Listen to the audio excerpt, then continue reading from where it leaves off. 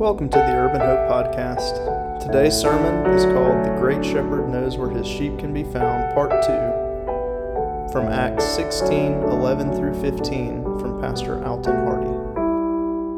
Please stand. Page 1099, the Pew Bible.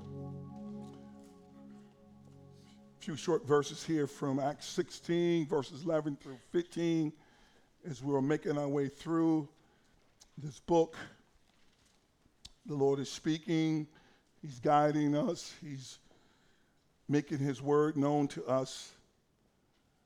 And as a preacher, speaker, I have the responsibility of trying to communicate this. And so I pray for God's grace to do that. Verse 11.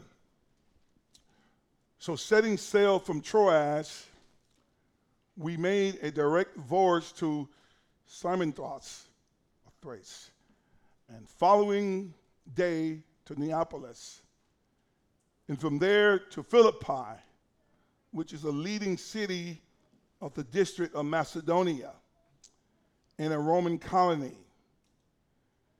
And we remained in this city some days. And on the Sabbath day, we went outside the gate to the riverside, where we supposed there was a place of prayer. And we sat down and spoke to the woman who had come together. And one who heard us was a woman named Lydia from the city of Thyatira, a seller of purple goods, who was a worshiper of God. And the Lord opened her heart to pay attention to what was said by Paul. And after she was baptized in her household as well, she urged us, saying, if you have judged me to be faithful to the Lord, come to my house and stay. And she prevailed upon us. The grass withers and the flowers fade. You may be seated.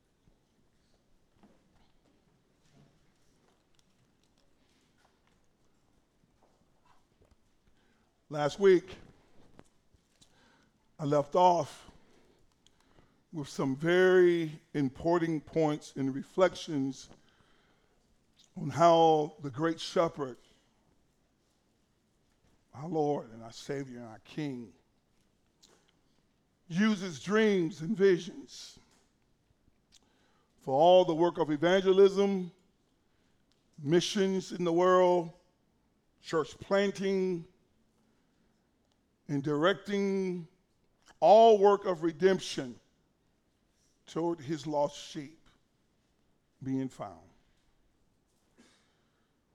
Ephesians 1:11 says, for he chose us in advance. Verse 4 of Ephesians says he chose us before the foundation of the world. Here in verse 11 it says he chose us in advance, and he makes everything work out according to his plan. This verse, it summarizes in many ways the divine sovereignty of God. That the great shepherd that we love and serve, that he is the one who sits high and looks low, that is directing every process and ordering every event that happens in this world for the fulfilling of his own eternal plan. And last week we could all see from the text, from the sermon, that it was not Paul, Luke, Timothy, Silas, but that it was King Jesus, the great shepherd, who stopped Paul and his team from entering Asia and Bithynia. They were trying to go there. It was close by. It was a natural step to go in that direction. But we saw twice in the text, the word of God said that the Spirit of Jesus, the Holy One, stopped Paul, closed the door. He says, no, not yet, not time. And then we see as he closed those doors, he directed them by giving Apostle Paul a strong vision in the night. This word that was used, I preached on it last week, vision. This word carries the idea of an event which something appears vividly. This is not a fleeting thought. It was vivid, credible to the mind, implying the influence of some divine or supernatural power. It was Jesus speaking to Paul by granting him the vision of the man in Europe, say, help us, come over here.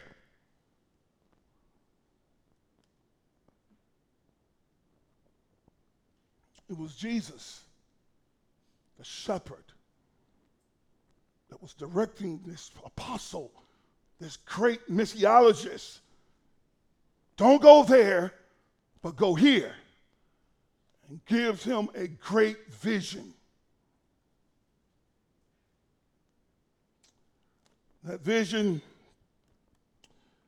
to Paul was so compelling. It was, when you get a vision from God, you can't shake it. I can remember the process with me. I just couldn't go back to just back to back. I just couldn't go. It didn't matter how much money you tried to pay me to go work a job at this company or that company. But when God burdens your heart with a vision and you know it's from him, you can't shake it. You can't go back to just being the normal whoever. You just can't get up and just say, you know what, I'm just going to go do my own thing.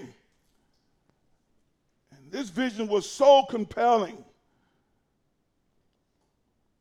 I said this on last week, that it went from an I vision, that Paul having it, to an we vision. At the end of verse 10, when it says they all concluded that God had called us to preach the gospel to them, Macedonia, which is in Europe. Huge mission undertaking that's about to take place here. This word concluded, this Greek word that Paul said when they all concluded together, Luke is now with them, Dr. Luke, who's writing the book. That's Timothy, young Timothy, that Paul met in Lystra and Iconium. And there's Silas, who took the place of Barnabas, back all the way in Antioch. They concluded. This word concluded means it carries the picture that they had a discussion. They put all the things together. They reasoned with each other and says, well, we tried to go to Asia, we tried to go to Bithynia, we tried to do this, and God was shutting doors. And so this word carries the idea that they had discussion and they had reasoning, and all that had happened to them, they started to put two and two together. The closing of doors by the Spirit, and then the strong vision that Paul had in the middle of the night. Watch those dreams. When God's trying to get you to do something, sometimes you don't hear the preacher very well. But here it is, so God says, okay, you're not hearing PA, so I'm going to just slide up in your dreamland. God said, this ain't the dreamland barbecue neither. This is the dreamer coming into your dream. He's saying, hey, this is me trying to direct you to do this or that, to relocate here, take this job, go in this path, take this career path. And don't look at the money. Don't make your decision based on a 401k, retirement for your children. The shepherd says to you, I got you. I know you. Don't worry about what you can't worry about. But I'm trying to guide you. So watch those dreams, young people. I'm not a one that, get a lot of dreams. I've had a few. But God actually speaks to me in the open. I'm wide awake. Usually through his word and through people. I've received a lot of prophetic words over my life, me and Sandy. One word that a lady said to me, she said, you're going to be working with young people. Well, look around. That's why I knew it was God. God got told that some 25, 30 years ago, that me and Sandy was going to be working with young people. I have an old pastor ask me all the time, how do you get all them young people? King Jesus. Don't know how. I didn't set out to go after young people, but that's what God had in mind for me. So here again, strong vision given to Paul. Well, after you get a strong vision from God, what comes next? When the vision is clear, it's precise, you know it's from Jesus, you know it's from the great shepherd, what comes next? Should be obedience. Now that you know, we should obey that vision. And this is what the Word of God tells us. Verse 11.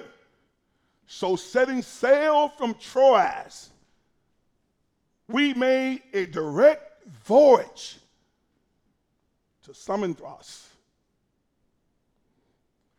They made a direct voyage. This Greek word here that Luke uses, direct voyage, is helping us to see that God's favor, direct voyage, is all over the vision. When it's from God, God make it straight and clear, and like Bree was singing, nothing can stop him. Our Lord is a lion. Nothing can stop him, make him worry, keep him up at night. Nothing can stop him. So Luke says they set sail from Troas and they made a direct voyage. Dr. Luke uses the Greek word here, this nautical expression, direct voyage, which means the wind was there to their backs. They weren't going against the wind was pushing them. Woo, that's when you know you got the favor of God. Before the wind, they were trying to go into Asia, the guys, oh no, don't go here. You're trying to go against God's will. But Luke says we had direct voyage, means that the wind was to their backs. That's like sometimes when I'm preaching, I can just feel the wind blowing on my back. I know I'm in the pleasure of God. I'm not working hard for it. The words just come with the ease. What do you call that? You call that the favor of God. That God is in this. Luke says, we made a direct voyage. The wind was to their backs. And they moved swiftly to their destination by the Spirit of God, directing them to Europe. For what reasons? In order that they would find his lost sheep. Verse 12, the word of God says they came from there to Philippi, which is a leading city of the district of Macedonia and a Roman colony. The city Philippi was named after the father of Alexander the great king of Greece. Some would say Macedon, which is Macedonia. His father was named Philippi. We have a Philip among us, but this is not the Philip that they're talking about, not that Philip sitting in the audience. We like him and we love him, but that's not the Philip. Philippi was a Roman colony, it says. So what does that mean? Well, that means that the city had all the Roman privileges that Rome itself would have. The citizens all kept their Roman ties, the Roman language, the title, the customs, the affairs, and they dress. If you was in Philippi, you was like being in Rome. It was called a little Rome, away from Rome. And lots of veteran Roman soldiers would also retire there. When they got tired, they get old like my age, they would go to Philippi, and that's where they would retire and be there. And so the Word of God says it was a Roman colony. That's what it's trying to say. But let me go a little bit higher than talking about Philippi. Let's take it to the God perspective. Big God. Bear with me. God knows 2,000 years ago, every living person there in Philippi. Why? Because he, the great creator, had created them all for his glory. From the oldest to the youngest, to the richest to the poorest, God knows everything about them. He knew their ages. He knew what occupations they had. He knew about all of their deeds, good and bad. He knew all of their thoughts from afar and all the idols of their hearts, the things that they were concerned about, the evil things being done to them, and the evil things that they're doing to others. God was aware. And God knew every detail about every living soul in Philippi and where they would be located every hour. Stay with me. That God knows where you are at every hour, every minute, and every second. There was never a time where God lost track of any of them. He never lost track.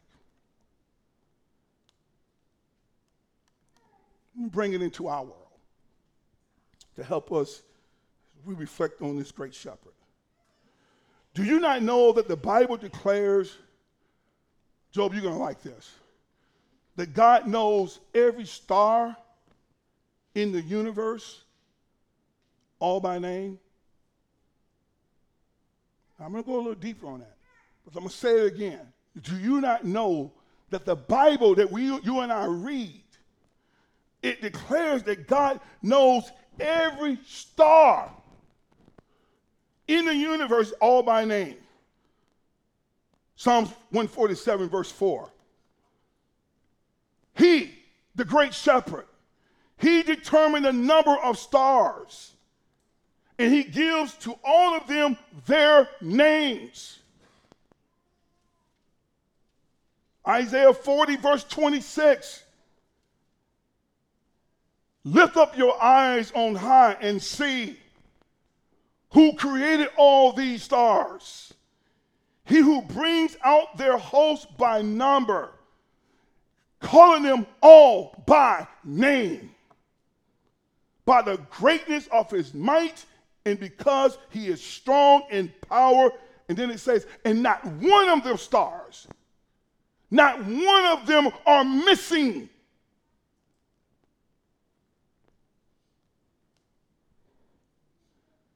Let's go a little deeper. If you come here early enough, you'll see Job, he have up on the screen the galaxies floating around, just because him and I, we have that in common. Just like if you ever just want to get out of your fog when you're depressed, I would dare you go out in the middle of the night and just look up and say, he says, not one of them. If you're feeling like you're all alone, God don't understand what you're going through, he can't see your heartache about your mom's pain and suffering or whatever it may be ailing you, I dare you to go out in the middle of the night and look up and say, you say, not one of them stars are missing. And that's a star. But I've been made in the image and the likeness of you. how much more you're not missing to him.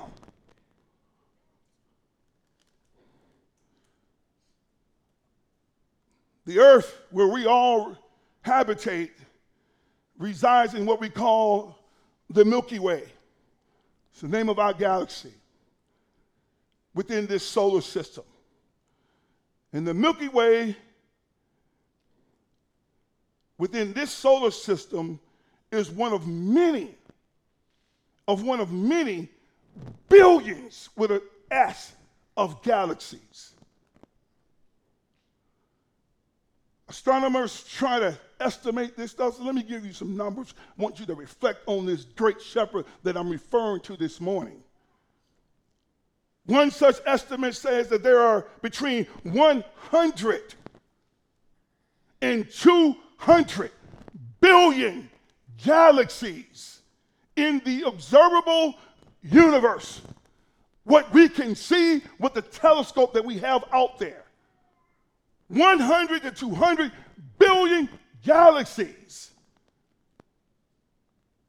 Astronomers have tried to estimate the number of missed galaxies in previous studies, and they have come up with a total number of 2 trillion galaxies in the universe, all inhabited billions of stars. And the Bible says the God, the great shepherd, he knows every star by name, and not one of them stars are missing.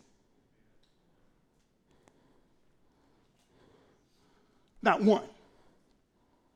Now I'm back to the text.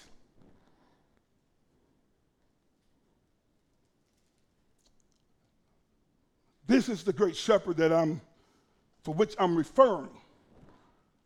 That's just with stars. I'm not talking about the fish in the sea, the water, the snowflakes, each one that falls, all shaped differently. Each raindrop that falls, all shaped differently. It's an amazing God that we serve. This great shepherd is the one who knows the number of hairs that are upon your head today, the one who knows your future, and the one who knows his sheep, and the sheep that will listen to his voice. And yet, he uses our obedience in doing missions and evangelism, in bringing the gospel to his lost sheep that are only known to him before the beginning of the foundations of the world. I brought this book with me. You know, I read a lot of books, but this is a classic. You might not hear just some of the TV evangelists, preachers that are on the airways today. They're not going to try to put out a book like this, because this stuff right here is what grounds you in solid theological robustness when suffering is knocking at your door and you want to know whether God sees your suffering. I just told you he knows every star by name, and not one of them are missing, and that's just stars. And God says we're the apex of all creation, human beings. J.I. Packer, theologian, and this book is called Evangelism and the Sovereignty of God. A book you want to get. And so in this book, J.I. Packer addresses the question, because you just read, it's like the great shepherd who knows his sheep, where they can be located, where they can be found. So what do you need me for? That's a great question. What do I have to do? If he already has done the deal, I could just stay home and go to the beach or go clubbing, whatever we like to do. Go watch fantasy football. Go watch Alabama come close to losing. Auburn being, you know what, dumped into the middle of the earth.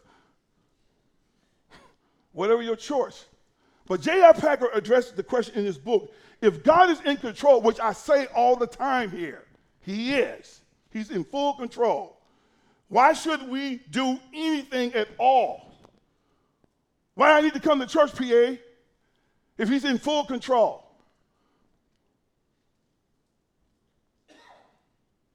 Why should we work? Why should we pray? Since God knows the end from the beginning, he's sovereign, he knows all the stars in the galaxies, why should I pray? Why should I come when we have prayer here on once a month as a church? And especially, you might ask, why should we evangelize? Why should the Alex Woods them get up and go to Zambia? If God's going to do God, great questions. Why should I have come to Fairfield, planted this church, since God was going to do God stuff? Those are great questions. I want to show you how all this stuff works out, which he explains in the book. Turn to John chapter 6. One of the chapters that he talks about is the divine sovereignty of God and human responsibility.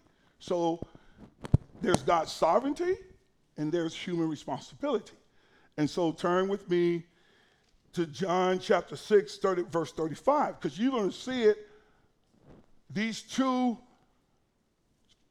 truths parallel coexist side by side. And let me tell you, there's some mystery to it. It is what it is, but it's all over the Bible. So here we go. John 6:35. If you're in the Pew Bible, it's page 1060. Here we go. And Jesus said to them, I am the bread of life. Human responsibility, first verse. Whoever comes to me shall not hunger. Hey, whoever comes, human responsibility. And whoever believes in me shall never thirst. Human responsibility. Whoever believes. Whoever comes, whoever believes, human responsibility. Keep reading. But I said to you that you have seen me, and yet you do not believe. Human responsibility. Verse 37. And all that the Father gives me will come to me. So, human responsibility, now divine sovereignty. All that the Father gives to me will come. Keep going. And whoever comes to me, human responsibility, I will never cast out. Verse 38. For I have come down from heaven not to do my own will, but the will of him who sent me. And this is the will of him who sent me, that I should lose nothing of all that he, the Father, has given me. Divine sovereignty. I'm not going to lose them. They can't get salvation and then lose salvation. I have sticky glue that is not of this world. When my hands is upon you, when I captivate your heart, there's not a devil, there's not an angel, there's not a witch doctor, there's not a seer or anybody you want to name that can take you out of my hands. Not even your sin can do it. Jesus is saying, I don't lose. I don't drop the end zone touchdown. I don't fumble the ball. I don't got to run through the practice catching the ball. I am the catcher.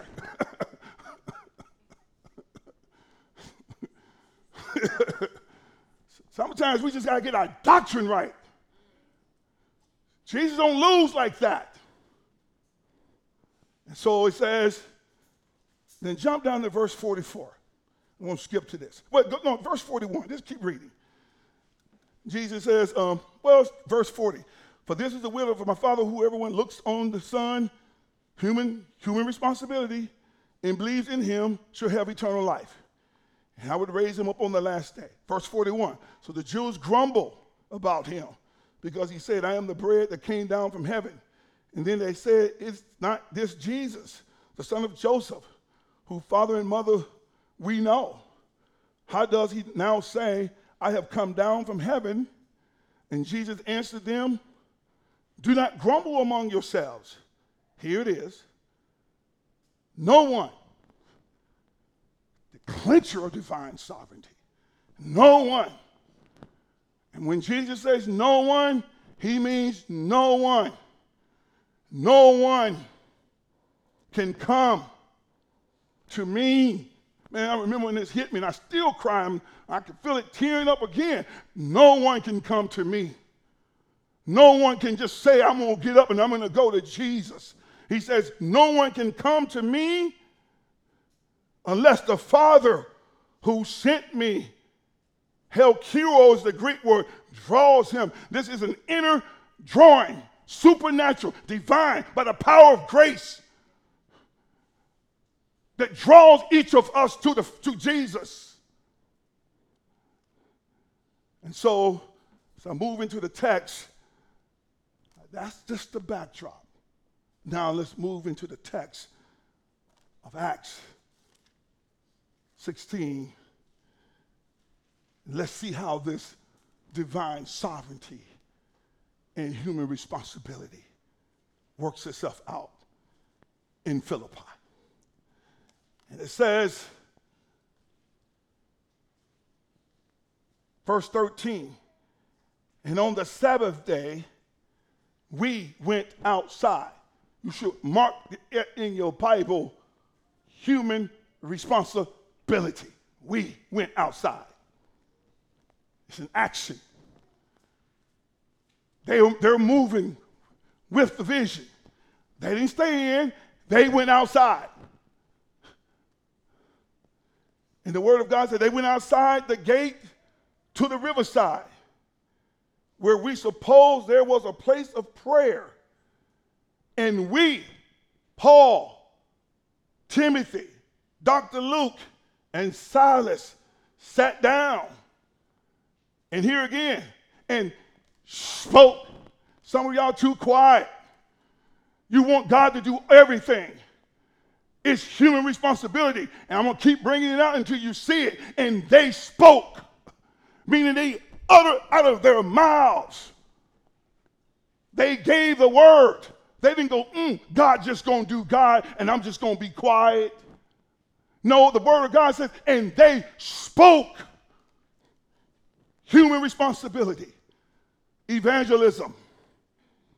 And they spoke.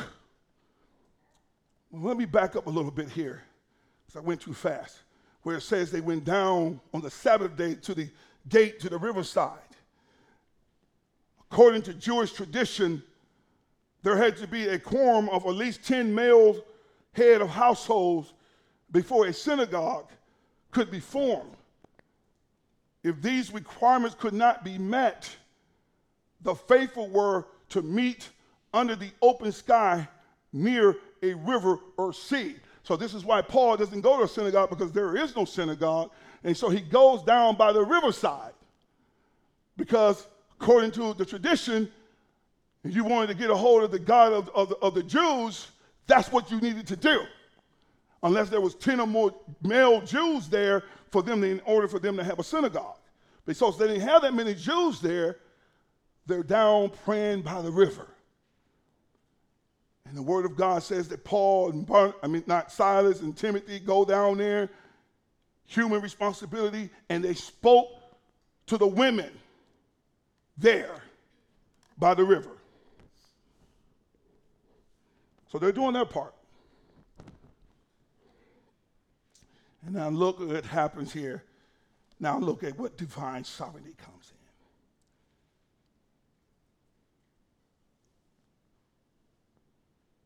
in. Remember I said God knows every person where they live, where they're going to be? You think God that day didn't know that old Lydia and all those women were going to be down by the riverside? He just told you he knows where every star is. And there are 2 trillion galaxies, inhabited billions of stars. Oh, you want to tell me that somehow the old God of the Bible doesn't know that he's going to see Lydia down by the riverside? And Paul just happenstance, he just walks up in there?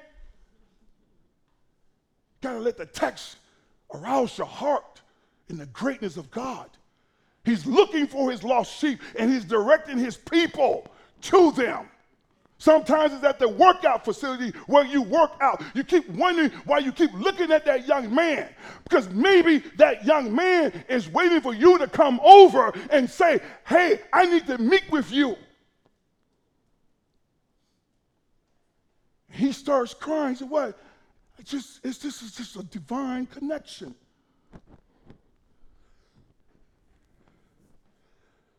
But back to Lydia. It says, verse 14, and one who heard, we know the text. How do we get faith? We get faith by hearing the word of God. One who heard. That means someone must be speaking the word, preaching the word. And one who heard, the Bible says, was a woman named Lydia from the city of Thyatira, and a seller of purple goods, who was a worshiper of God. She was looking for him. You realize the sheep out there are looking for God. They're waiting on us. God's leading us and guiding us. They're waiting. They may be confused about Jesus. They're just waiting on you who sit next to him every day on your job. They're just waiting on you to open your mouth and invite them out to Chick-fil-A and to explain to them who Jesus really is. And the Bible says she was a worshiper of God. Man, this verse, every time I read it, just makes me cry. And it says, divine sovereignty in the Lord. Not Paul, not Silas, not Timothy. It was the Lord. Not Paul, not Silas, not Timothy. It was the Lord. It was the Lord who opened her heart. It was the Lord, by the power of his Spirit, he opened Lydia's heart to pay attention to what was being said by Paul. It was the Lord that arrested Lydia. It was God who knows each star by name, and not one of them are missing. It was the Lord that knew, that's my sheep. It was Jesus who opened her heart that she would understand what Paul was saying.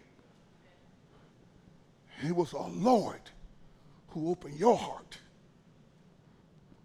It was the Lord who opened my heart. It was the Lord. Man, when you see that, this is divine sovereignty. It was Jesus. Nobody else. Nobody can open our hearts. No one can open anybody's heart. You and I, we do our best. We preach the word, but it is Jesus who opens the hearts. Some of us, we're doing too much thinking, trying to figure out the end result. Your job is to open your mouth and preach the unsearchable riches of Christ and let God be God. Stop trying to figure out what's going to happen with this person or that. You're not God.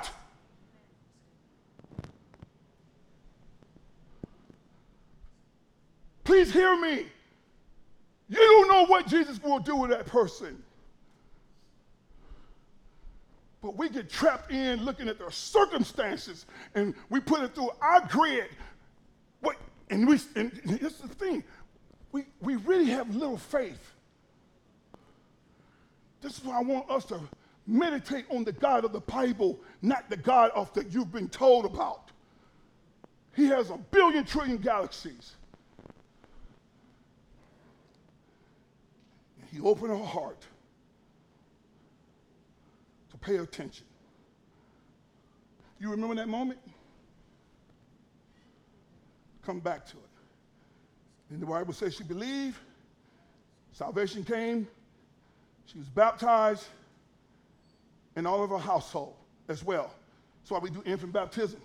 She had little babies there. So, well, they're part of the household. You a believer? Lydia is the head of the house.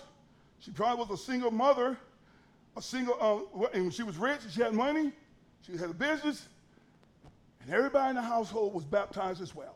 That's why we do what we do. We call it covenant baptism. That's a whole other sermon. Chad quotes this verse all the time. It's right here in the Bible. Well, you say you want to be a Baptist. Well, I'm just going to wait till everybody in the household profess Christ Jesus. What's going on here? Babies are there. I'll come back to that later. 2 takeaways from the text. Here we are. First one. What does this mean for us as we are faithful to do evangelism and discipleship? So what does this mean for us who are faithful to do evangelism and discipleship? 1 Corinthians 3:7 is for you and I. Paul says, so neither he who plants nor he who waters is anything, but only God who gives the growth. It is God who opens the eyes of all of our hearts. Your job is to plant the word. Some of us will water the word. One planting, one sowing, one watering, but it is God who opens the hearts. That should free you up today. You don't have to, you can go back to your job and you can just say, man, I don't got to close the deal.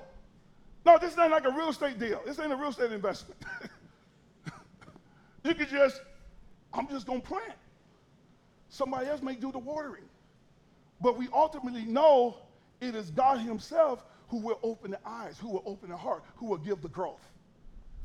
Second thing, take away. And this will be an encouragement to you. Philippians 2:12, where Paul is, where he will plant this church. Satan didn't know that day in Europe, 2,000 years ago, that King Jesus, who can't not be stopped. He's the lion and the lamb of Judah. He's come to get his sheep. And on that day in Philippi, Satan did not know that a king had landed in Philippi.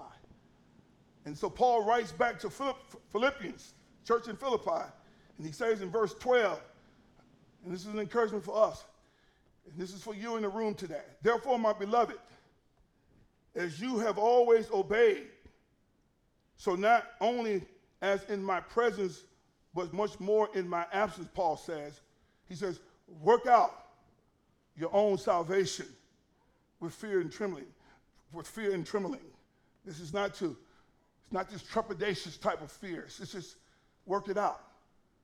Continue to obey God. Be sensitive to his voice, to his spirit leading and guiding you. Then Paul says this in verse 13. Let this be medicine to your heart here today. This is all of grace. He says, for it is God working in you. Stop. It's not you. The good that you desire to do, Paul says, it is God working in you, giving you the very desire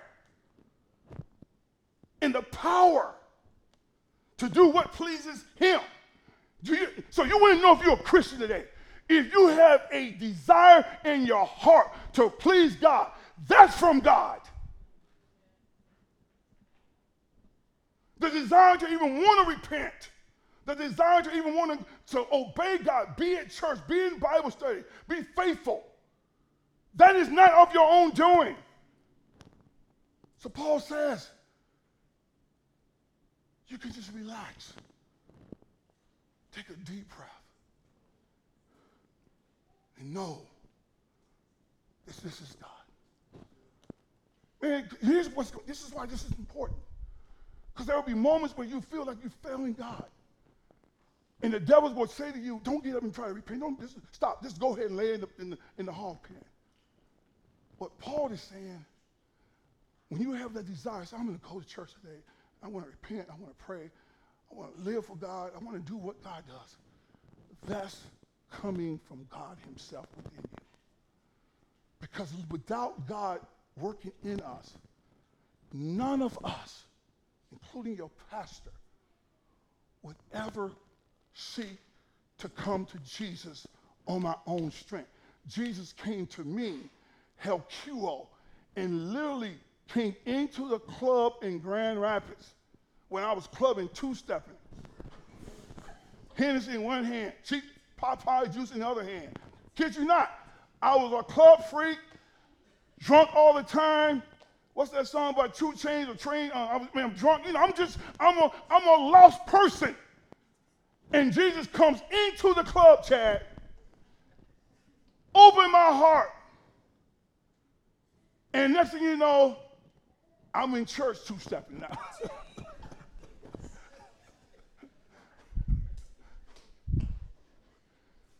And now I'm a pastor. And my friend still said, man, Louis, what happened? I met the true 2-stepper. And that's what happened to you. I end with this question. It's one I've always asked the Lord. I have friends who have not come to know Jesus. Breathe. I have friends. How many of you have friends and family members who have not come to know Jesus? You ever ask yourself, Chris, what made you come? Why you are here playing drums, a leader in our church, and not some of the friends you know? Why are you saved? When you think on that, brothers and sisters, it will embed your heart with humility beyond. And that song that Bree was singing, I don't even know how that chorus went. Glory, whatever. It just, I'm serious. I'm being dead serious. I want us to be a singing church, but you know how you become a singing church? When you understand what I'm trying to communicate to you. That you are a believer here today because of Jesus. Open your heart. And if you think about some of your friends that you know their hearts have not been opened, I don't know why. That's the mystery. But here you are. So glory to him for what he's done. Father, we thank you that you have come,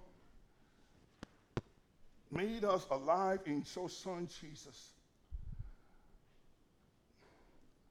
Lord, we can't even understand.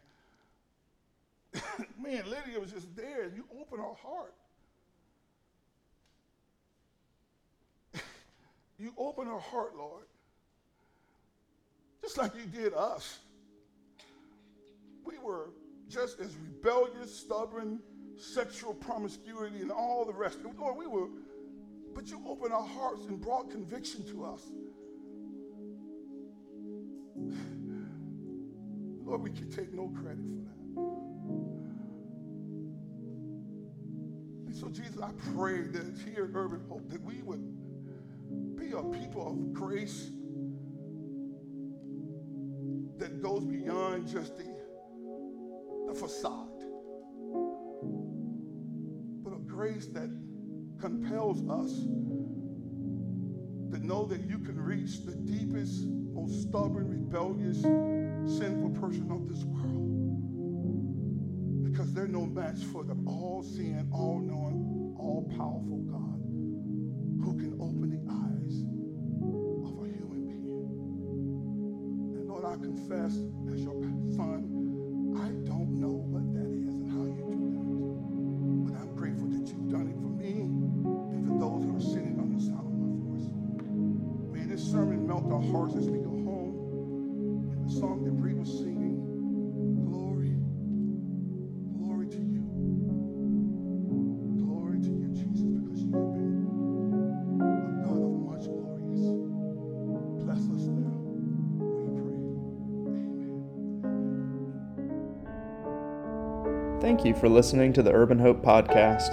For more information about Urban Hope Community Church, please visit our website, www.urbanhopecc.com.